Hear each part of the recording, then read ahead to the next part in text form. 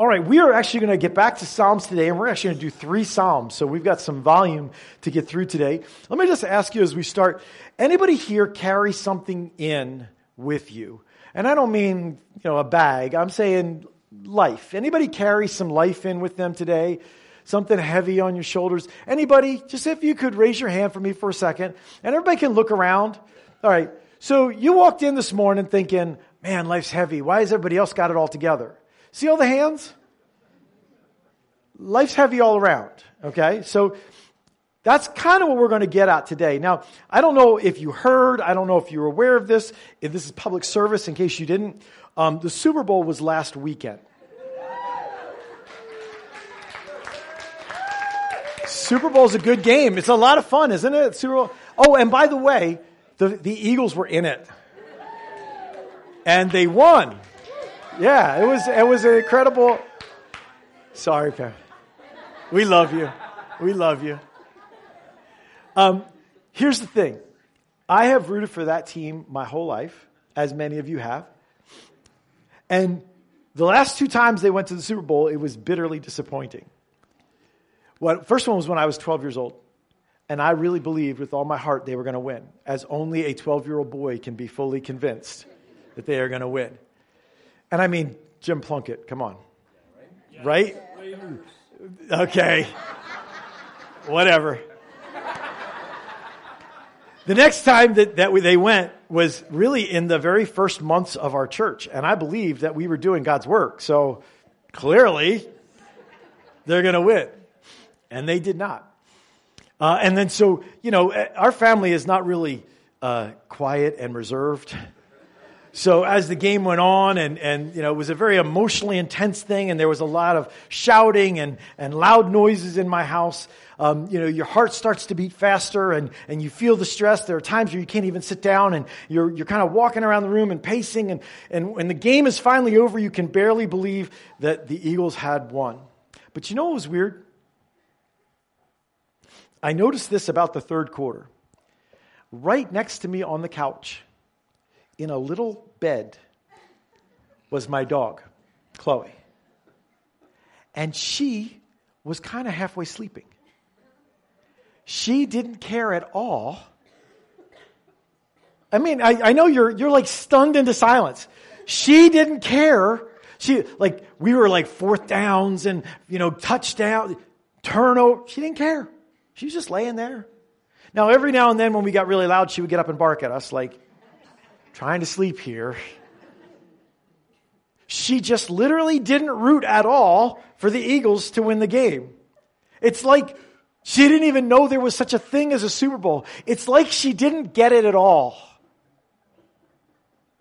And the reason I mention that is because believers, we live around a bunch of people that confront us with that same shocking reality.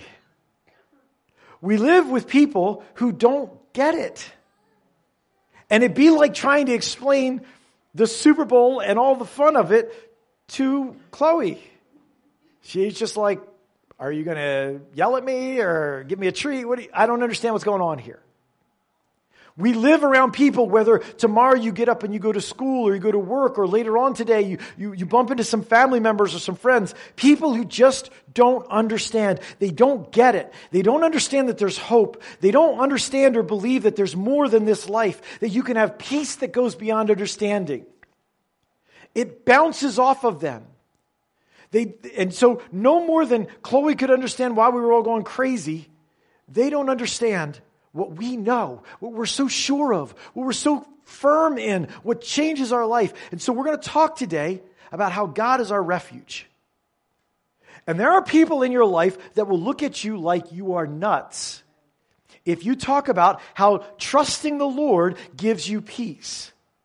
Even sometimes believers who have adopted a mindset of the here and now will look at you like, yeah, well, that's all well and good. But you still have to kind of worry about stuff. You still have to kind of handle stuff and make sure everything's the way it's supposed to be. So we're going to read 3 Psalms that David wrote. Psalm 11, Psalm 12, and Psalm 13. And in these 3 Psalms, what we have are 3 different descriptions about these moments where people, specifically David, needed refuge. You probably have a lot of moments during any given week, during any moment of your life where you need refuge. Sometimes it's because you are running so fast in your life that you just are worn out and you just need a break. You need refuge. Sometimes it's because fear has boxed you into a corner and you are so overwhelmed with what could happen, with what looks like it's going to happen, with what might happen, that you can hardly move because fear has trapped you. Sometimes you need refuge because you've blown it. You have failed. You have made a mess. You are ashamed of yourself. You are overwhelmed at the fallout of the decisions and choices you've made. And sometimes you need refuge because other people have failed you. And the fallout of their failure has poured out on your life.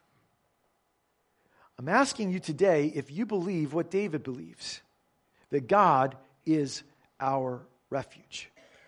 These 3 Psalms are 3 different approaches, 3 different angles at the same topic about finding refuge, shelter in Almighty God. One of the great privileges we have as the people of God is that others have gone before us and walked this journey. We don't have to create it from scratch. As a matter of fact, God made sure that He wrote down a bunch of their experiences and thoughts through the inspiration of the Spirit so you could have them. So you could learn from them. So you don't have to start at ground zero over and over again. And so the words that we read today, the Holy Spirit found them so important that He inspired David to write them down, to make sure they were accurate, and to save them for us for about 3,000 years. So maybe they're worth our time to dig into and to read. Maybe they will help us. And I don't know which of these Psalms would be the most meaningful to you, the most applicable to you, but let's dig in, let's dive in to how David describes God as his refuge. So we're just going to read each one in full. So Psalm 11 is where we're going to start. We'll just read this through in full, and then we'll talk about it a little bit. It says this: "In the Lord I take refuge. How then can you say to me, flee like a bird to your mountain? For look, the wicked bend their bows. They set their arrows against the strings to shoot from the shadows at the upright in heart. When the foundations are being destroyed, what can the righteous do? The Lord is in His holy temple. The Lord is on His heavenly throne. He observes everyone on earth. His eyes examine them. The Lord examines the righteous, but the wicked, those who love violence, He hates with a passion. On the wicked He will rain fiery coals and burning sulfur. A scorching wind will be their lot. For the Lord is righteous. He loves justice, and the upright will see His face."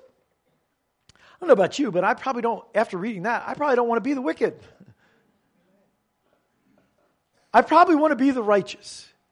David opens this psalm with a declaration and really a challenge. He says, "In the Lord I take refuge." He talks about a choice that he makes. And the declaration that he makes is a challenge to us. Where do you take refuge? What I mean is, when things are hard, when life feels heavy, when it feels like it's caving in on you, where do you go to find safety, relief, help, strength? Where do you go? Most of us, humanly speaking, are wired to say, what can I do about this? Who can I call? What's in my bank account? What doctor do I know? How can I fix this? That's where we go first. For a lot of us, if we're really honest, we don't get to God as our refuge until we've exhausted all the things that we can do. David says, God is my refuge. Now, people around David are saying, run, hide. They are saying, you've got to get to a mountain. You've got to find a hiding place. You've got to find a strong place. You need to be full of fear. You need to be hopeless. And life does that to you. Life will show up later on today. Life will show up tomorrow and say, scared, be scared. Run in fear, run and hide. Too many things could happen. Too many bad things are on their way for you. What you'll notice is that times where we need refuge are always connected to what we see and what we understand. What's in front of us physically and humanly. what we can confirm through our experience or our logic, that's when we need refuge. When life convinces us that there is no rescue, that there is no hope. Don't underestimate how powerful hope is in your life. Because I will tell you, I've talked with people, some of you, when the point comes that you are hopeless, it feels pointless. If there's nothing that can fix it, if there's nothing that can make it better, then what's the point of even trying? What's the point of even living? It gets dark, real dark, without hope. And so people around are saying to David, you've got to run. You're in danger. And the fear peddlers will always tell you to run. They will always find reasons that you are in danger. And he says, they tell me to look at the arrows being pulled back and aimed at me. The world is collapsing around you. It's never going to be the same. It's going to get worse and worse. There's no hope for you. Do you hear those voices in your life? When we look at the evil in our world, when we look at the way that people fall and fail, do we believe what these people are saying to David, that life is hopeless, that there is no refuge, that there is no shelter, that there is no hope, that there is no place to hide? And in this little phrase that they give David, it's kind of this mocking tone. Flee like a bird to your mountain. It's kind of like, oh, little birdie needs to get safe. Oh, run away, little birdie, to a mountain. Find some. It's kind of that. It's a mocking tone of how helpless and weak that you are. And so when you hear people telling you to run, when the voices inside of you talk to you about things to be afraid of, and you feel like running and hiding, maybe the real question for you, the real question of faith is, where do you run? The world will give you mountains to run to. Things that look like safe places, things that sound like safe places. And you can run to them. You can run to achievement and performance. Oh, I've done so much. I'm safe. Everything's good. I've taken care of it all. Nobody can knock me off of my pedestal because I've achieved, because I've performed, because when I compare myself to someone else, I'm better. You can run to approval and relationships. Well, this person likes me and that person thinks I'm doing the right thing. Can feel like a mountain. I'm safe as long as everybody likes me. You know, from high school and middle school all the way on, you can feel like if people like me, I must be doing okay. You can run to substances or escaping behaviors like pornography or gambling because they seem to bring relief. They seem to bring escape, even as they trap you. You can run to isolation. Well, I'll be safe if I've got thick walls around me and nobody can touch me. You can even run to lies, saying things that aren't true so that people will believe things that you want them to believe so you can control what they do or what they think. All of these mountains are places we run to try to limit danger in our power, to try to quiet fear by what we can do. But here's the thing, a believer has an actual refuge. Not a false and betraying one. We have an actual refuge, a shelter to run to in times of trouble. Do we? David says, God is my refuge. And it's a statement that they don't get. And David believes it so much. I don't know if you saw this in the first verse here. He says, in the Lord I take refuge. How then can you say to me? God is my refuge. Of course he is. Why would you tell me to go run? I have a refuge. He's talking to people that just don't get it. And he gets it so much that he doesn't even know how to explain it to them. He's just like, how can you say that to me? Because I've taken refuge in God. Since God is my refuge, I am safe. They don't see God, they don't believe, and so it just sounds like words to them. It just sounds like hopes and wishes and dreams. But to David, it's so real, he can't imagine how they can say what they do. And so I'm asking us, is our confidence in our refuge as strong as David's? That when everybody can point out all the dangers around your life, you're like, how can you point out danger that's so small compared to my God? Do you actually believe God's got this? Do you believe that He's working out His purpose and His will and His plan and that nothing can stop Him? Do you believe that?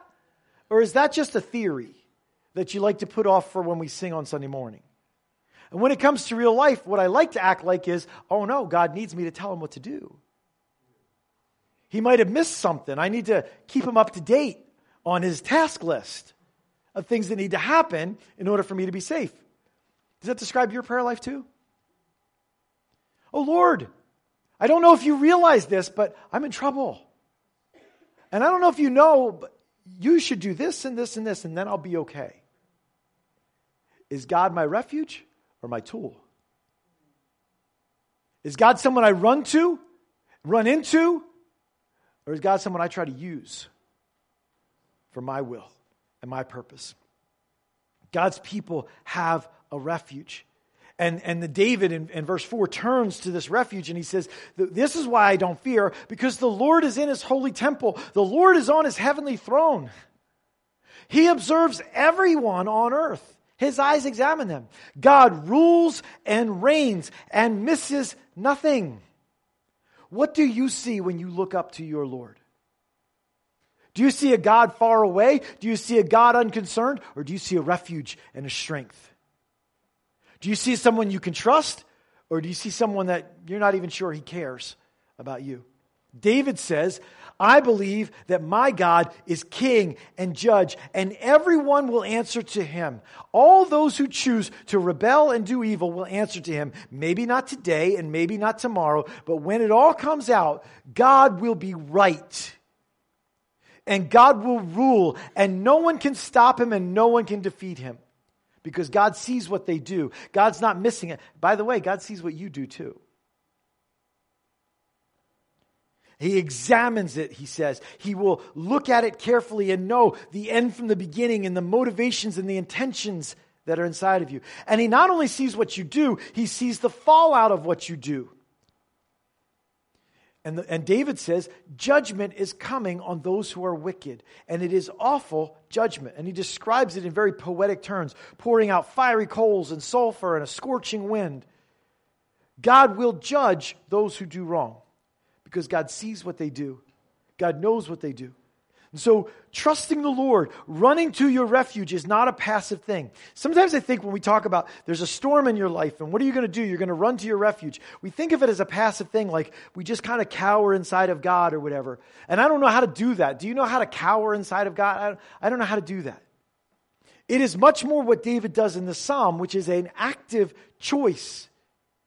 So when life is crushing in on you, when you need refuge, the discourse that you need to choose, just like David says, I take refuge in Him, is that I will turn away from what I see and hear, from all of the reasons, humanly speaking, that I could be afraid, that I should run, that I should look for the nearest mountain. I will turn away from that, and I will turn my eyes to my Lord.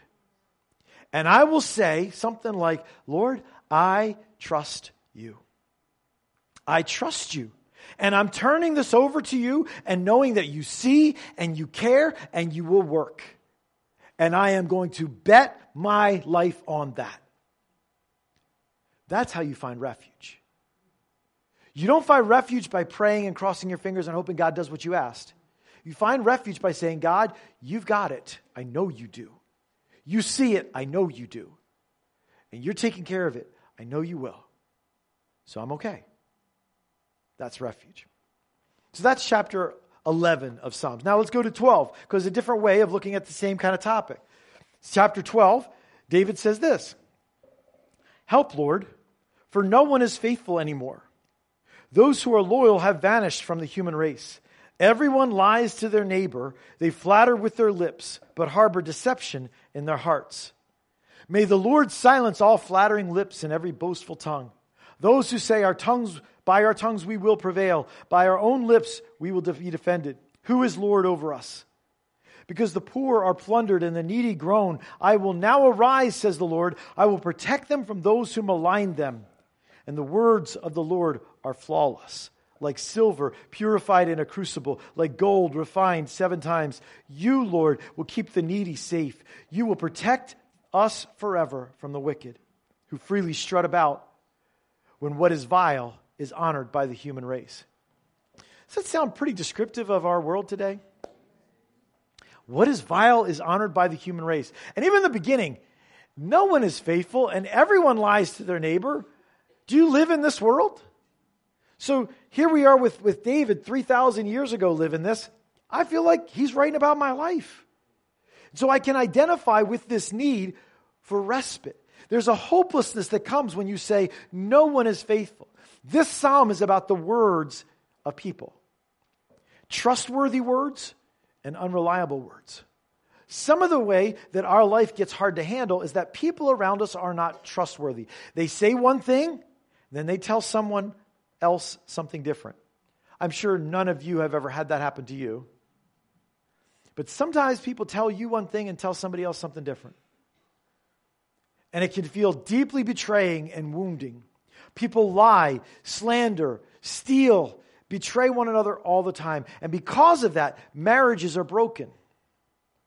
There's fallout. Because of that, trusted adults abuse children. Because of that, corporate leaders steal from their workers and from the company. And people who we elect to office, power brokers in Washington and other places, make promises that they never even try to keep. Because people lie. People's words are untrustworthy. And so David says, help, Lord, for no one is faithful anymore. They have vanished from the human race. Everyone lies to their neighbor.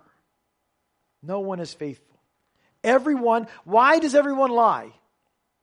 Because they're out for themselves. Everyone is ready to take advantage of some weakness or some vulnerability in someone else. They are ready to use any power that they have, any resource they have for selfish ends. Ready to take advantage of trust. Ready to take advantage of dependence. Ready to act selfishly at any opportunity. And that can make you feel like you're in danger. You need refuge. You need someone to come to your rescue. David says they flatter. Literally the words there are, they are a smooth dare talker whose words smooth things out. You listen to them and you like what they say because it sounds good, but what they say and what they mean aren't the same thing.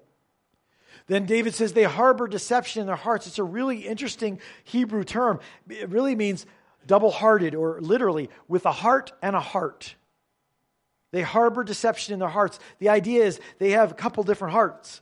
And one of them is one they put on display to you, but the other one is the one that actually drives their actions. And they hide that one from you, and they put on display the heart that they want you to see, the thing they want you to believe. And so this is a prayer for God to silence those who are unfaithful in their words, to stop them from deceiving us. Now, I don't know if your life is like this or not, but I'm going to tell you my struggle in this. My struggle with people with unfaithful words is setting the record straight. How about you? You know what that tells me? I have a struggle trusting God with them. Because I want to set the record straight for them. Now, I'm not saying there are some times where discussion can bring understanding and all that stuff, but there are people in my life that I have discussed things with them, and we never get it settled. But I can't let them say something because I have to set the record straight. I have to make sure everybody knows that I was right. That's not what I meant. That's not what I did. And you know what that does? That brings unrest to my soul. Because I'm not actually trusting the Lord there. David says, God, you silence their mouths. You hold them to account. Are there people in your life that are creating unrest in your soul because you're worried about what they're saying and that people might think that they're right, or that they're saying stuff about you or to you or whatever, and you know it's wrong, and so it just stirs you up? Are you going to find refuge in God? Or are you going to find refuge in trying to set the record straight?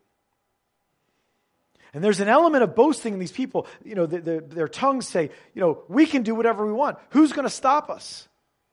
The wicked are in denial. They're in denial about the evil of their intentions and their actions, but they're also in denial about the larger truth that God reigns and God sees. And so God knows what they're doing. Their version of reality will not stand in the presence of Almighty God. Am I content to leave it with Him?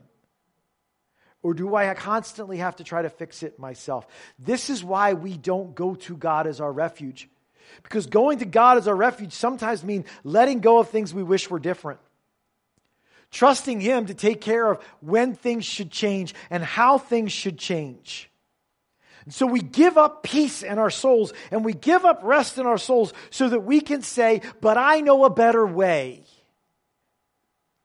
And we live worn out and we live beat up because we just won't let go. And what that says underneath of it all is we just don't trust God.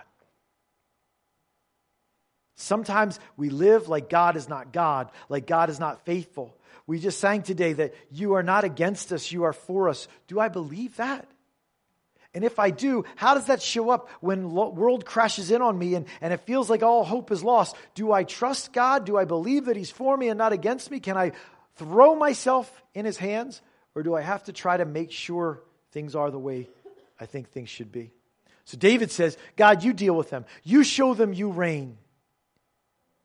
As a matter of fact, in this psalm, David's attention is grabbed in injustice because he talks about the needy. And people around him are maligning the needy, saying, those people are lower than us. Those people are worse off than us. Now, I'm not sure if you ever come across someone who talks about needy people in negative terms. I think if you've ever witnessed an election in America, you've probably come across some people who talk about needy people in very negative terms. And I'm saying this kind of challenges you, doesn't it? David says, God is on their side. And God is against those who malign the needy. Does that challenge you? I'm not saying Proverbs makes it very clear. God doesn't honor the lazy, and people are given opportunity. That's provision of God. So we're not talking about someone's poor because they've just thrown away the provision of God over and over again and whatever. We're not talking about that. But I think we all know better. We all know that in every age there are multitudes of people who find themselves born into poverty or fall into it by some circumstances, even by their own mistakes.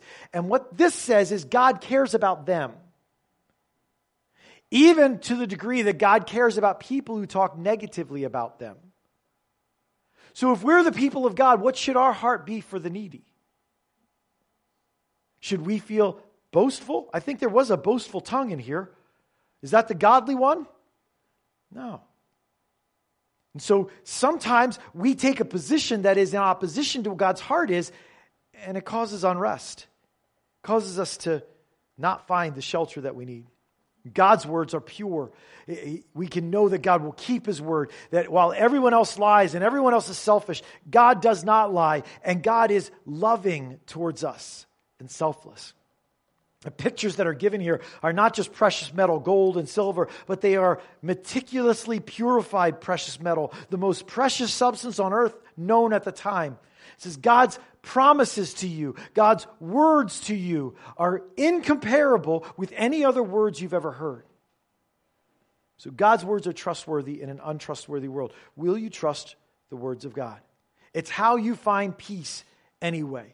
When culture around you honors what is wrong, what is vile is honored by the human race. When culture honors what is wrong, it reminds you not to put your hope or your trust in the culture to tell you the truth. Some of you want the culture to tell you what attractive is. Some of you want the culture to tell you what successful is. But here's what David says. They're all liars. And unfaithful and selfish. So you can't go to them to find something reliable to build your life on. Where are you going to go to build your identity? You got to go to the one whose words are faithful. The one whose words are true. The one whose words are pure. The one who doesn't lie. The one who always says exactly what's right. You've got to find refuge in the words of God. So God's words are the ones you have to embrace and hold dear. So refuge is found in believing God's words and God's promises. Do we? Last Psalm, real quick. Psalm 13 says this. How long, Lord, will you forget me forever? How long will you hide your face from me? How long must I wrestle with my thoughts and day after day have sorrow in my heart? How long will my enemy triumph over me? Look on me and answer, Lord my God. Give light to my eyes, or I will sleep in death. My enemy will say, I have overcome him. My foes will rejoice when I fall. But I trust in your unfailing love. My heart rejoices in your salvation. I will sing the Lord's praise, for he has been good to me. Last song, real quick. Song about when God seems to be waiting too long. When things feel like the clock is ticking and there's a moment where God has to show up where it's too late. And I just like David, how long, how long, how long, how long? 4 times in 2 verses, 4 times, how long? The intensifying of, I'm waiting, I'm hanging on this. It feels like the time has gone by and now it's going to be too late in just a second. One of the things you can know by that is this is inspired. The Spirit inspired David to write this. So David asks God some very challenging, even almost accusatory questions. That means it's okay. It's okay to go to God and ask some questions like that. It's not where David stays and it's not where we should stay, but it's okay. God can handle it when you go to God and say, what are you doing? This is not looking good. God can handle it. And so throughout the story of God's word, we find men asking God questions, honest, hard questions. Then David says this, God, unless you answer me, I will be destroyed. My enemies will look on me and have overcome me and rejoice when I fall. Unless you answer me, Lord, I'm doomed. Do you believe that God's answer is the only hope for your life? Your prayer life will reflect that. Your time in the Word of God will reflect whether you believe God's answer is the only one that saves you. And if you really believe that, it settles out a lot of the stuff that's on your mind, doesn't it? A lot of the things that are on your radar that you've got to manage and keep track of, if God's answer is the only one. Now, in this psalm, God never answers. In this psalm, God never answers. David starts off with, how long will you forget me? How long won't you answer me? God, I'm desperate. If you don't answer me, I'm going to die. And God never answers. But David already has the answer. Did you see it? Last couple of verses. But I trust. But I trust. You haven't answered, but I trust. In what? Your unfailing love. Does God's love fail you? Can you go back in your life and look at instance after instance where God's love just failed? Oh yeah, keep a journal of that. You need a really thick notebook for that one. David says, God, I know you. I've walked with you. And I know this.